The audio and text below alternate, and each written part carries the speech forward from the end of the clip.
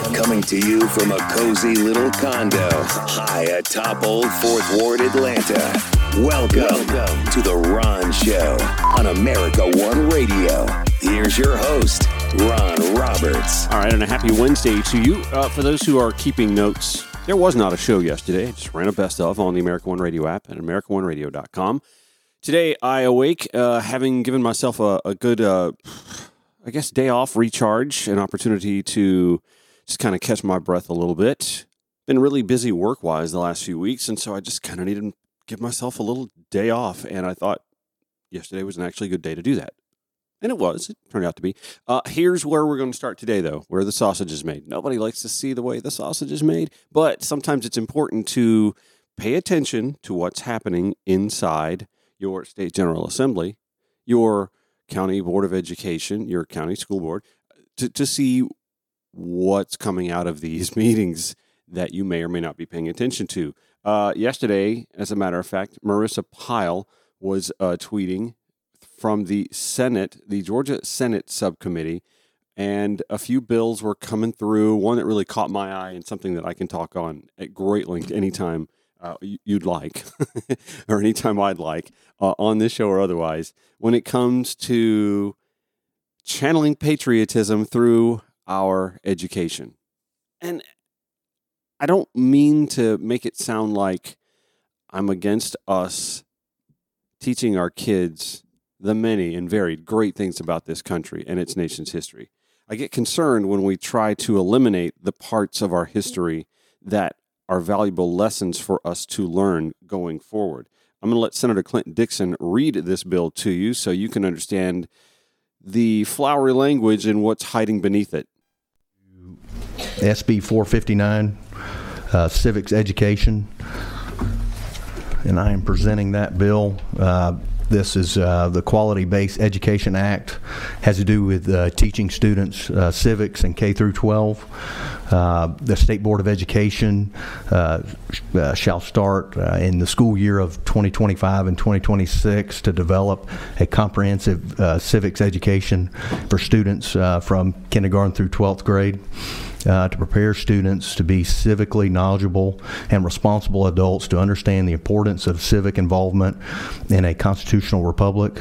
Such programs shall aid students in developing an understanding of shared rights, responsibilities of residents of the state, and of the founding principles of the United States. Be happy to take any questions. I, for one, am curious why we are passing bills that the Heritage Foundation nearly wrote verbatim, but I'm not there to ask that question. Thank you, Mr. Chairman. What is meant by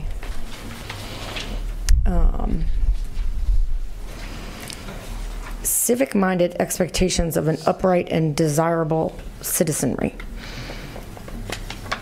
that recognizes and accepts responsibility for preserving and defending the blessings of liberty? What does all that mean? He didn't write it.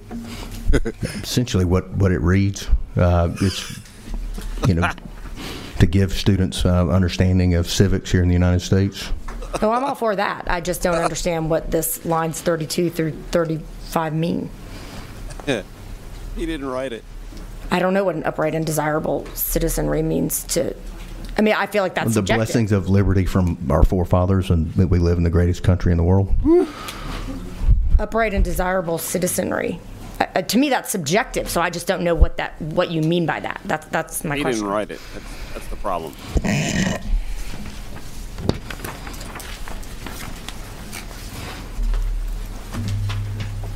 Senator Setzler.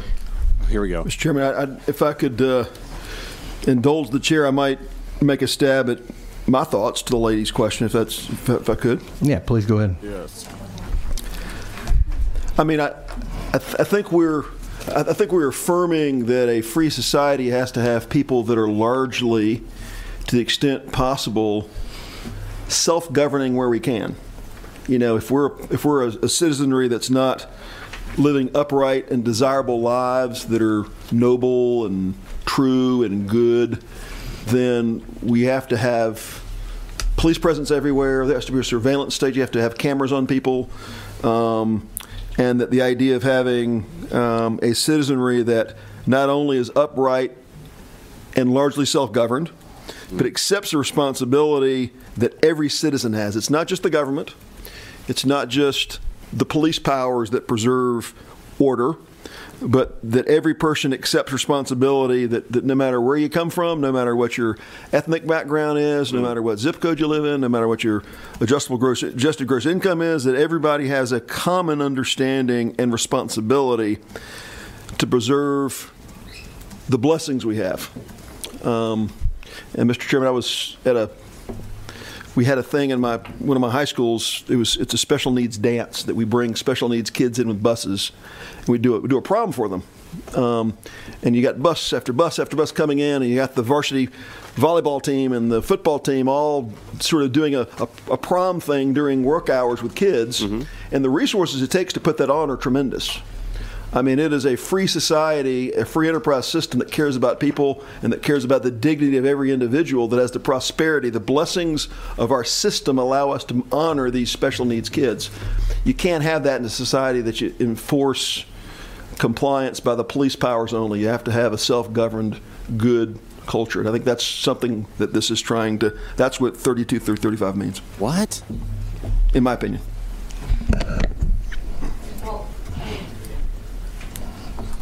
Uh-oh. I think you made my point, Senator Setzler. What if I rattled off like 15 other things in addition to what you said? You're talking about your opinion. Yeah. I want to know, what does this mean? Well, I mean, Mr. Chairman, could I answer that? Sure. I mean, I think the people in this panel, even though there may be some gradations of what's the best of the best of the best and what may be second best, there may be some variability there, but I think this panel and the people in this room can have consensus about what a worthy, noble life is, and if we saw it, we'd recognize it.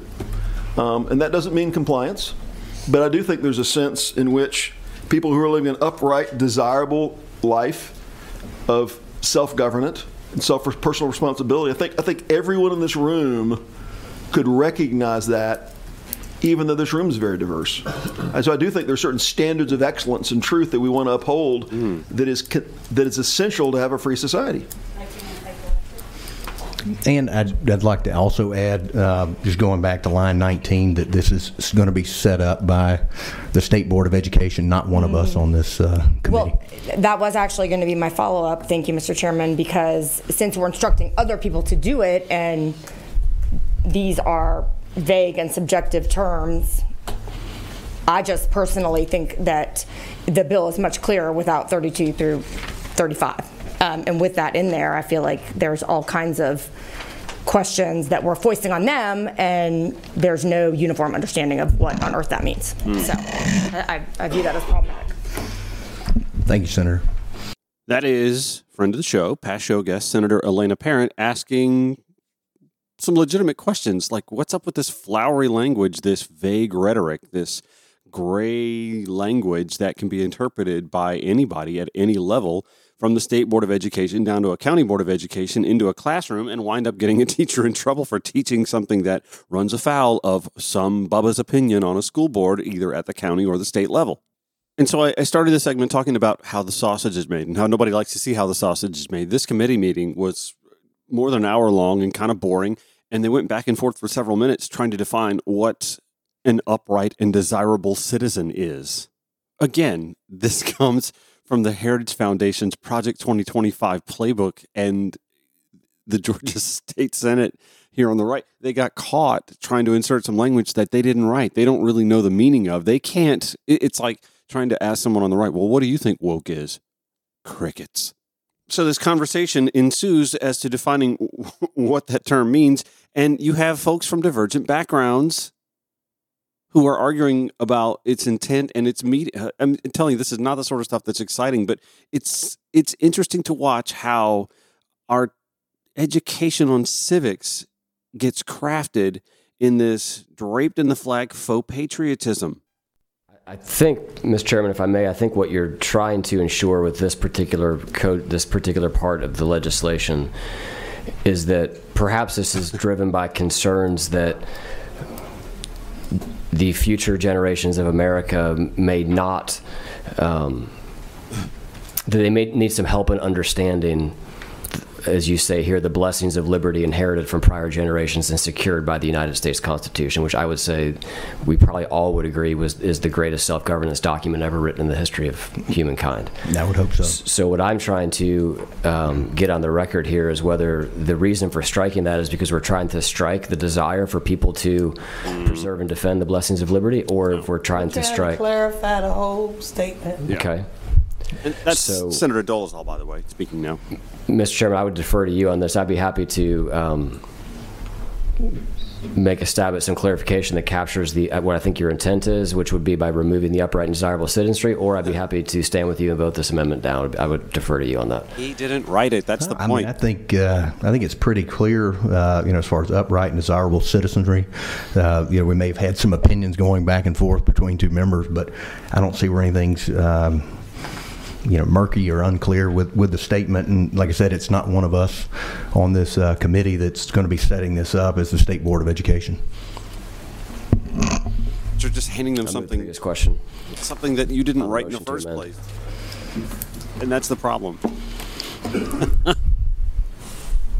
This is so awkward. Good. Thank you, Mr. Chairman. It's 14.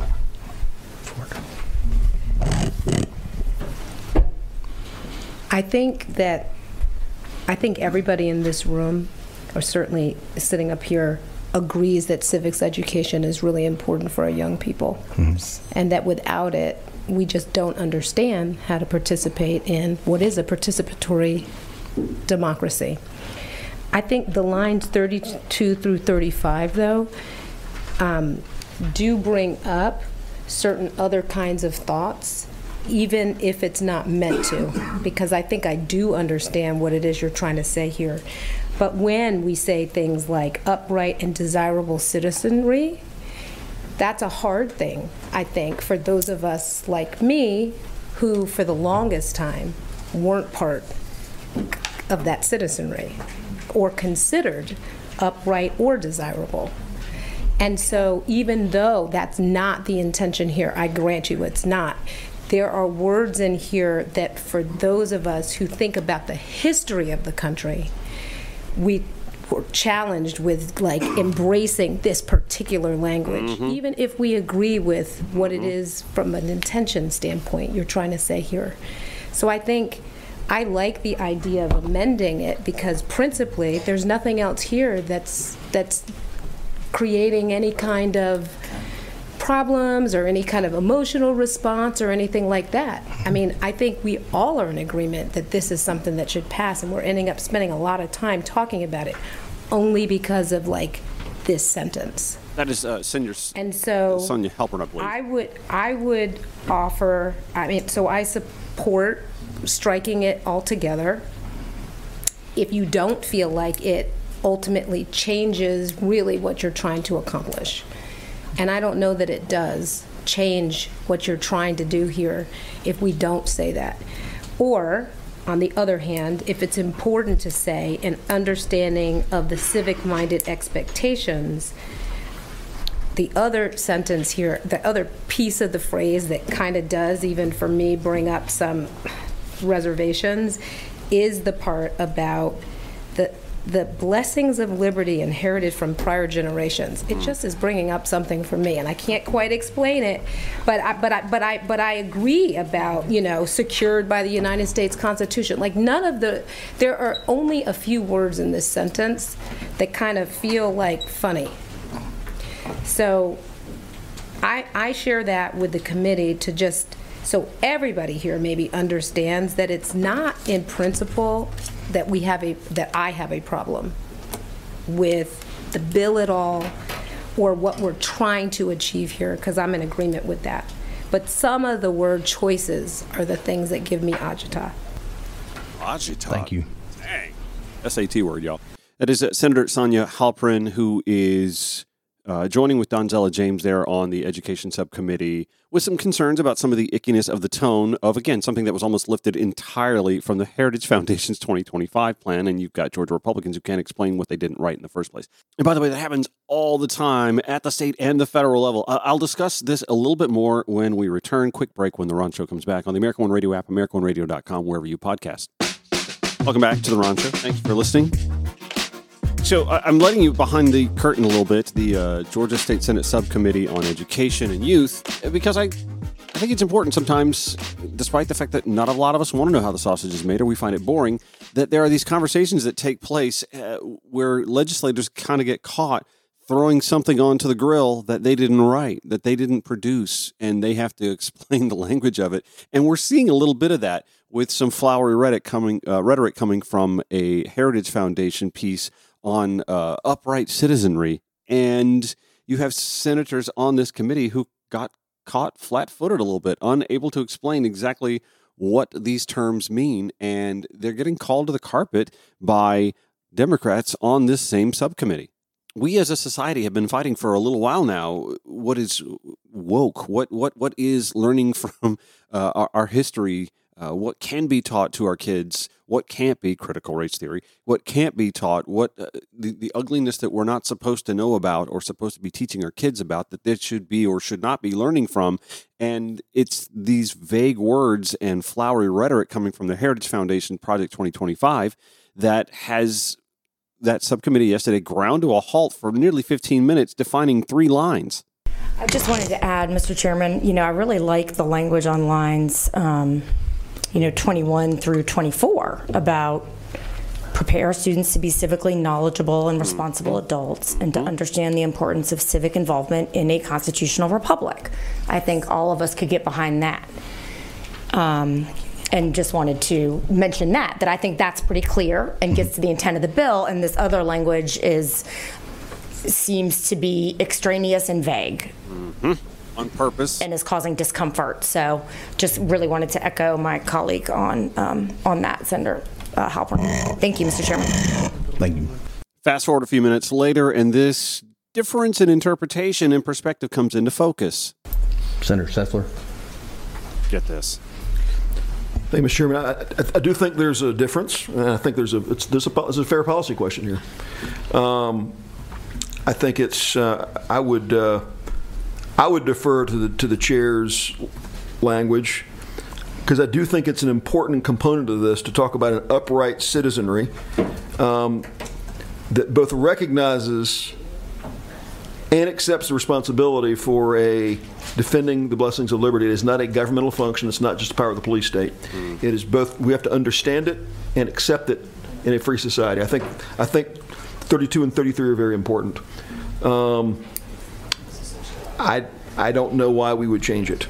Are there certain words in here that I think are more important than others? I think if the 9 people on this panel were all voting, we would probably all write this a little bit differently anyway. Mm-hmm. But I'm prepared to support the chair's motion. I think it's solid language that doesn't create any undesired, unintended consequence. I would also say to the lady to the lady's question, I don't think I don't read this to invoke anything pernicious. You think about the people that were our prior. I think it's very important to understand as we interpret the history of our nation, the things that were ugly about our past we have wholly rejected. Uh-huh. And I think the idea that things existed in our past is not to say that the good traditions we carry forward aren't worthy. I think the things we see in our past that were wrong-minded, base, ugly, and to be rejected, I think I and this panel wholly rejects.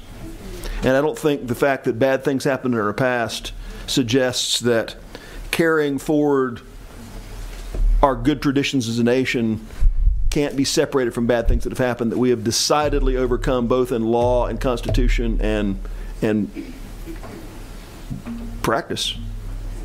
I mean, we have an ugly past. There are many ugly things in our past in our nation, but I don't think that I don't think this somehow gins that up and tries to justify it. That's how I read it, Mr. Chairman. But that's just it. We have spent so much time the last few years trying to unwoke curriculum in this country to prevent us from even knowing the ugly parts of our past, to know what we've rejected or what we've allowed to fester.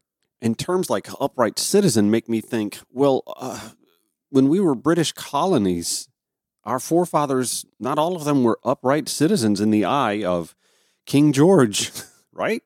That those who marched for civil rights in the middle of the 20th century, those were not deemed to be, in the eyes of the law and law enforcement, upright citizens, right? That those that stood up to law enforcement in New York in the 1970s at the Stonewall riots, those were not upright citizens. Also, I might add, can we all come to an agreement that the J6 rioters weren't upright citizens? It might be a little too easy, a little red meat from my side here. Anyway, a lot of time on what is essentially, I think, useless legislation. It passed in the subcommittee by a 5-4 vote. It'll see the light of day in the House as well, and obviously the State Board of Education will have to figure out how to deal with this fluff. Speaking of fluff, Kelly Loeffler, former senator, has weighed in on Fani Willis. We'll dive into that when the Ron Show returns. This is the Ron Show on America One Radio. So we spent a lot of time last week, obviously, as the world did, at least in the United States media, political media circles, focusing on the testimony of Fulton County District Attorney Fani Willis, who reminded us that she's not on trial here, that there are co-defendants and Donald Trump himself who are on trial for allegedly, she didn't use the word allegedly, I will, for allegedly trying to steal the 2020 election, at least in the state of Georgia, where there was a phone call we've heard between the former president and the Secretary of State where votes needed to be found. Interestingly enough, we've gotten 2 opinion pieces in the last few days from different perspectives. And I would offer that while one actually directly targets Fani Willis for removal from this case, the other doesn't necessarily defend Fani Willis. But in fact, I've reached out to the author of this other opinion piece, and I want to have her on the show here soon to discuss her views on this and extrapolate a little bit more. But she goes to point out that the rules are different for ambitious and powerful women. One such ambitious and was once powerful woman is the former senator of the state of Georgia, Kelly Loeffler, who also used to be the owner of the WNBA's Atlanta Dream franchise here in Atlanta, who inevitably had to sell the franchise because most, if not all, of the players on the team and a lot of the organization beneath her stood in stark contrast to her stance on the civil rights movement of the 2020s and Black Lives Matter. It was awkward. We remember this, right? Anyway, Kelly Loeffler decided to weigh in on Fani Willis with an opinion piece in the AJC that I'm going to read for you now. The profitable affair between Fulton County District Attorney Fani Willis and Nathan Wade was well underway when I was called to testify as a witness to the Fulton grand jury in 2022. Profitable affair. We're talking about trips to Napa. And by the way, there was like a wine steward who weighed in and said, yeah, I remember her. She paid cash. It was interesting. We don't have that happen very often. That has since come forth since Fani testified. Royal Caribbean cruise and flights, profitable? Oh, boy. Kelly Loeffler continues, but that isn't the real problem with her case against former President Donald Trump. Last week, Willis defended herself against the allegation that she profited off her indictment of Trump by appointing her underqualified and overpaid lover to lead the prosecution. The details of Wade's $650,000 taxpayer payouts and their lavish vacations are well documented. I might also point out that it's also documented in testimony last week, former Senator Loeffler, that Nathan Wade wasn't even the first person offered the job, that a former governor of the state was, and he turned it down, and that the rate he was paid, his law firm was paid, was actually less than Fani's predecessor paid other attorneys to be special prosecutors. But I digress. She continues. Willis' conflict of interest shatters any notion that the case against Trump has been prosecuted fairly. This goes back to the conflict of interest issue that they've tried to raise that makes absolutely no sense because they're on the same side. Loeffler continues, her scheme is disqualifying, and Fulton Superior Court Judge Scott McAfee has already signaled a willingness to remove her from the case if the evidence bears out. She's opining there. It's impossible to read Scott McAfee, I believe. This would be a step in the right direction, she writes, but anything less than a complete dismissal of the case is a bandage on the open wound of a justice system that is hemorrhaging its core principle of due process. Loeffler has no idea what she's talking about here. This has absolutely nothing to do. In fact, there are already, 4 co-defendants who have pled guilty who are cooperating with the district attorney's office. Obviously, they understood the due process and understood that they were screwed.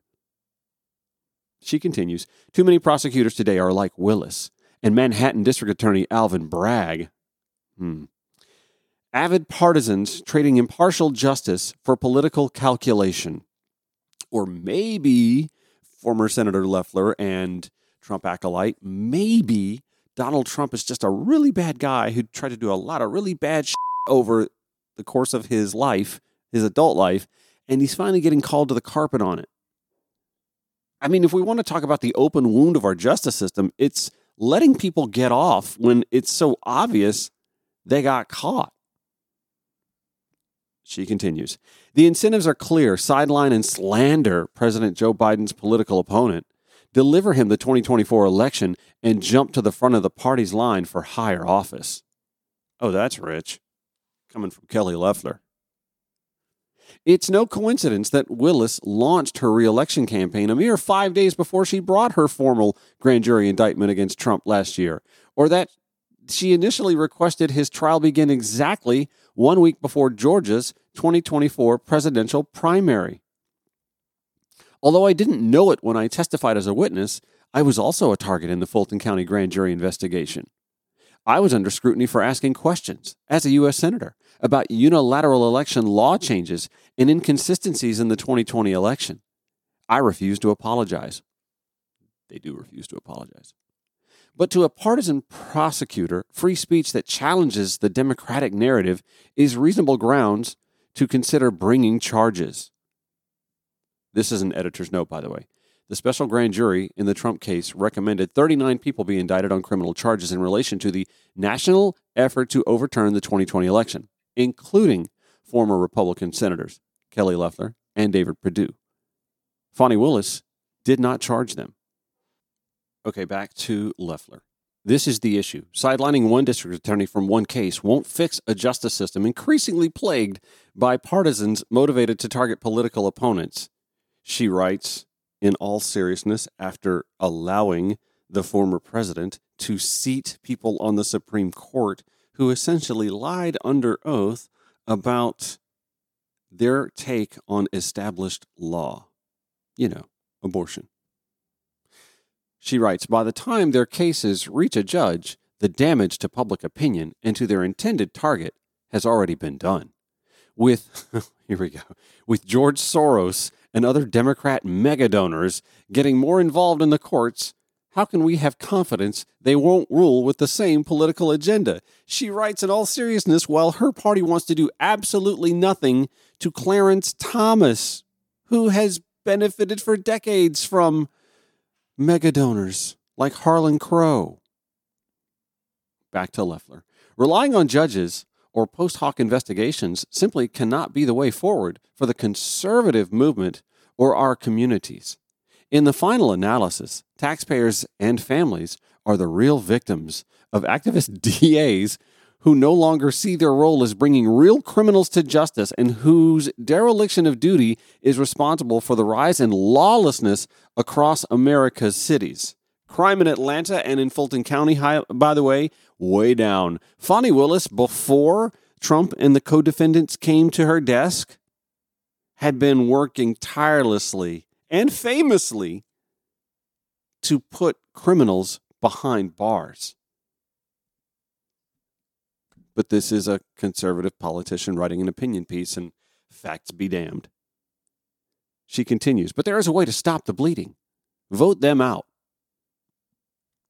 District attorneys and solicitors general in all but a handful of states are elected, along with many judges. Willis will be on the ballot in November, representing a rare opportunity to restore balance to an office that has supported the left's pro-criminal activism for far too long. Again, ignoring the facts that Fani Willis and local law enforcement in Atlanta and Fulton County have been putting criminals... the Fulton jail is overcrowded.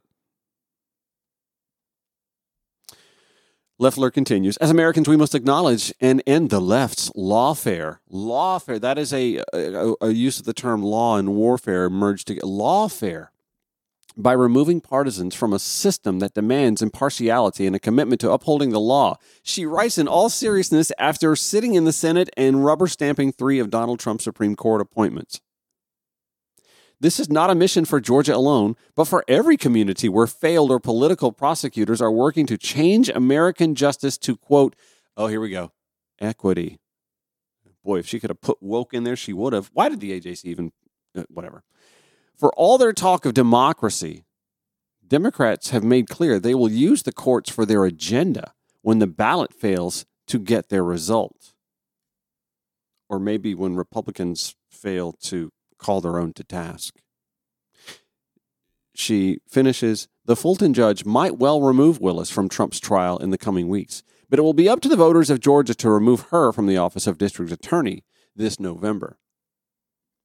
She's not wrong there. There is an election coming up, and I don't think anyone else has qualified to run against Fani Willis, but if someone does appear on the ballot, voters will have that choice, won't they? And I've said all along, the questions of Fani's ethics, her dating someone that was working beneath, those are ethical questions that do not, by the way, provide a conflict of interest in this or any of the Trump co-defender cases, because again, they're on the same side.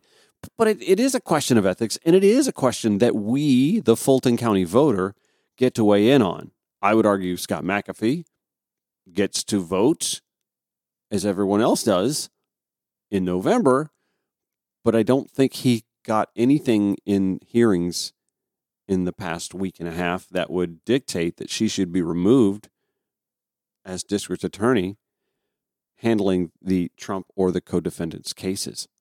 And remember, let's review. I was among those here on the left hand-wringing, saying, maybe she should take a leave of absence. She and Nathan would just remove any doubt of impropriety whatsoever. Not that there is a conflict of interest in the case, but just to dodge this. And yet she and Wade went on the stand and explained themselves. And while there is a lack of a paper trail, and I know that frustrates Trump's attorney team there because Cash doesn't have a paper trail. David Wickert, writing in the Atlanta Journal-Constitution, a Napa Valley winery employee said that DA Fani Willis paid Cash during a visit there with Special Prosecutor Nathan Wade. That is according to a CNN report. The account corroborates the district attorney's testimony last week that she often paid for expenses in cash and that she and Wade shared costs when they traveled. Here is Zachary Cohen from CNN discussing this. Stan Brody told me that he hosted Fani Willis and Nathan Wade at Acumen Wines back in 2023 when they both visited this winery in Napa Valley, California. And he distinctly remembers the moment the bill came because it was about $400, and Fani Willis told him that she was going to pay cash, which struck him as odd given the amount. But take a listen to what he told me about his recollection of their visit to this winery and the moment where Fani Willis foot the bill. I ran up the thing and I showed her, I was expecting a credit card, quite frankly. Right. And she said, I'll pay cash. And so that was that. So then I just put the cash in, made change for her, and she was very generous to me. So why does this matter, right? In the hearing last week, we saw defense attorneys really push Willis on her use of cash because they're trying to establish that she and Nathan Wade had an improper relationship and that she benefited financially from that relationship in the form of him paying for these trips, including trips to Napa Valley, California.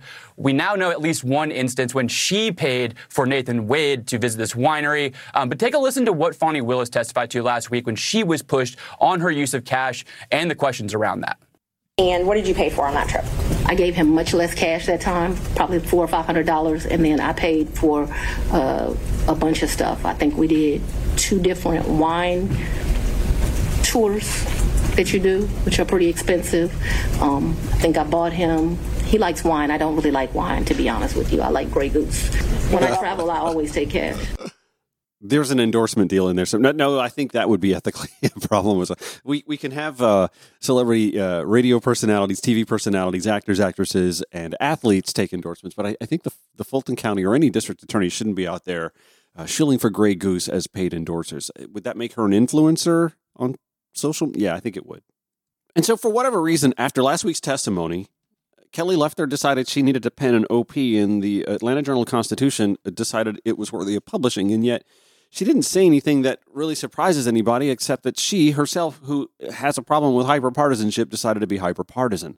Chitra Ragavan is the founder of Good Story Strategies. She's an executive coach, strategic advisor to a lot of CEOs, a former journalist with NPR and U.S. News and World Report. She also podcasts, a media brand strategist. She also wrote an opinion piece. And it wasn't so much about Fani Willis that she writes, but it was about dominant, ambitious, powerful women who pay a price that's different than men in similar positions. I'll dive into that a little bit. Looking to have her on the show at some point in time as well to extrapolate on this. Anyway, we'll dive into that in just a second. The Ron Show here on the American One Radio app, AmericanOneRadio.com, or wherever you podcast.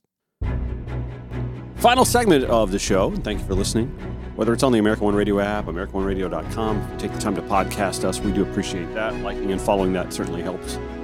So there was obviously the Kelly Loeffler piece, which was just dripping in partisanship and short on meat. And then you have Chitra Ragavan's piece in the Atlanta Journal-Constitution that appeared, I think, last night? Yeah, that's when it caught my eye.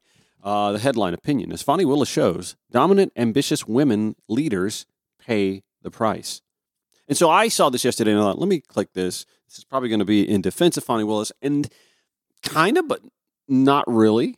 I thought I'd share that with you. Chitra Ragavan is the founder of Good Story Strategies. She's an executive coach, strategic advisor to CEOs and other C-suite types. She's a media and brand strategist, prior journalist with NPR, U.S. News and World Report, and podcasts a good bit as well. Chitra writes, for a while there, Fulton County prosecutor Fani Willis was a role model for career women worldwide, including me, a graduate of the University of Georgia.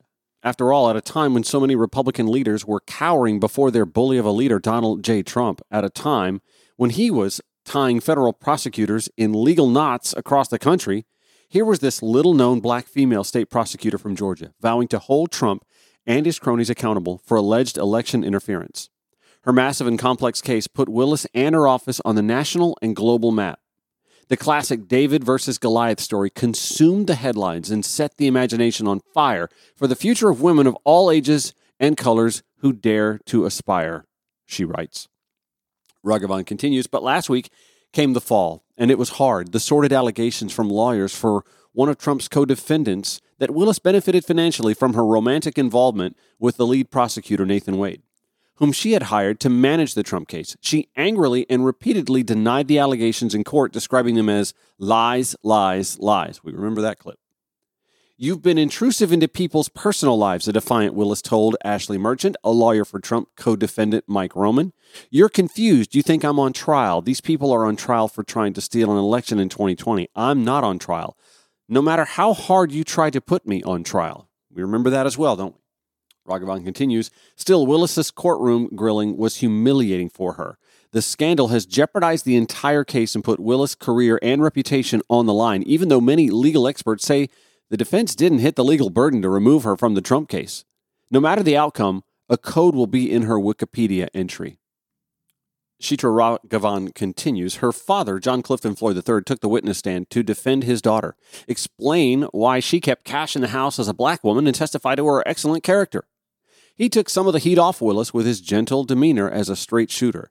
But the fact that her father had to step in to protect his daughter reflects how difficult it is for women to proclaim her truth and innocence loud, proud, and strong. The repercussions ripple well beyond Willis. They not only dirty her reputation and compromise her case, but also send a message to powerful women. Don't you dare. Chitra Ragavan continues. The Willis-Wade courtroom soap opera emerged as University of Michigan and Carnegie Mellon researchers published a new research study that shows that while men benefit from networking with high-status people, women lose status in the eyes of their colleagues and damage their careers. Why, she asks. The study's authors wrote, people typically don't like dominant and ambitious female leaders. Willis can certainly attest to that. The authors also point to sobering but unsurprising statistics that women, quote, continue to be underrepresented in the highest echelons of business and government. There were more dog whistles in the Willis hearing, Chitra Ragavan writes, than in 101 Dalmatians, as a posse of all-white lawyers questioned Wade and her about their physical, emotional, and financial relationship. Ragavan writes, as a former journalist and an executive coach to CEOs and C-suite executives, I find the Willis affair and the networking study to hold many lessons for women in leadership. Here's what I would say to them, she writes. The microscope you will be under as a woman is infinitely more powerful and subjective than your male counterparts. Perception is reality. There's no getting around it. Act accordingly. Listen to your gut. If it feels wrong, it likely is wrong. Please don't do it. There are no secrets in the workplace. Word gets around. So if you want to start a love affair with a coworker, assume your colleagues will know. Acknowledge that your actions will have seismic reactions for your colleagues, their families, their careers, and their paychecks. Do right by them. Know that your robust networks will earn the jealousy of some of your colleagues. Ensure that they know, as the University of Michigan Carnegie Mellon research study urges, that you are using those relationships to benefit the organization, not just yourself.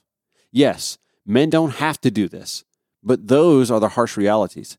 Ignore them at your peril, she writes. Fight back, just like Willis, if you are treated unfairly.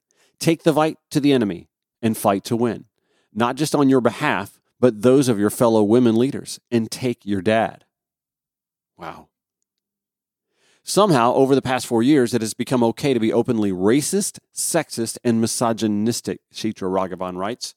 For high-profile female leaders who challenge the power structure and the status quo, this holds risks, even physical danger for them and their families, as the assault of former House Speaker Nancy Pelosi's elderly husband and the countless physical threats against Willis show. Be aware of your surroundings.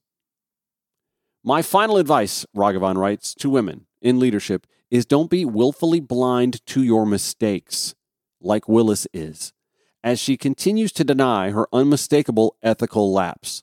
Own up to it and get out of the way of your colleagues, especially when the stakes are sky high. Perhaps not as high as the integrity of the American elections and the future of democracy as in the Georgia case that Willis is overseeing, for now at least, but high enough stakes for your mistakes to reverberate across the organization and undo the hard work and sacrifice of your colleagues and you. That is the word and the work of Chitra Ragavan. Again, who we've reached out to. I've gone back and forth with her via email yesterday and overnight that hopefully we can get her on the show to talk about this and the different set of standards and the way society views ambitious and powerful women and the difference in treatment, which I think we all saw was pretty apparent last week when Fani Willis charged into the courtroom to defiantly answer to questions from her critics.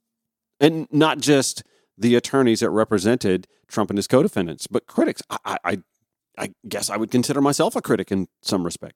Clark Cunningham, GSU, Georgia State University professor, who said that it was probably in her case's best interest if she and Wade took a leave of absence.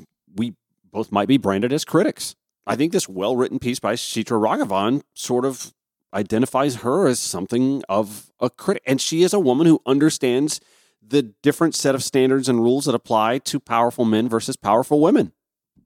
That's going to do it for today's Run Show. I really hate that because I really wanted to discuss the city of Atlanta has banned right turns in a couple of big chunks of the city, and there are folks who have strong opinions about this. No turn on red. I drive a lot throughout the city because I'm showing homes and whatnot, and I have to catch myself looking to see if that sign exists because I don't want to run afoul of the law. I also don't want to run over a pedestrian or some dude in a suit on a e-scooter. So there's that. Anyway, thank you for listening. We get the show replay weekdays 5 to 6 p.m. on the American One Radio app, AmericanOneRadio.com. Of course, we podcast after that, and then we air first thing weekdays 9 to 10 a.m. here on American One Radio, AmericanOneRadio.com. Show notes at RonShowATL.com. Have yourselves a great day.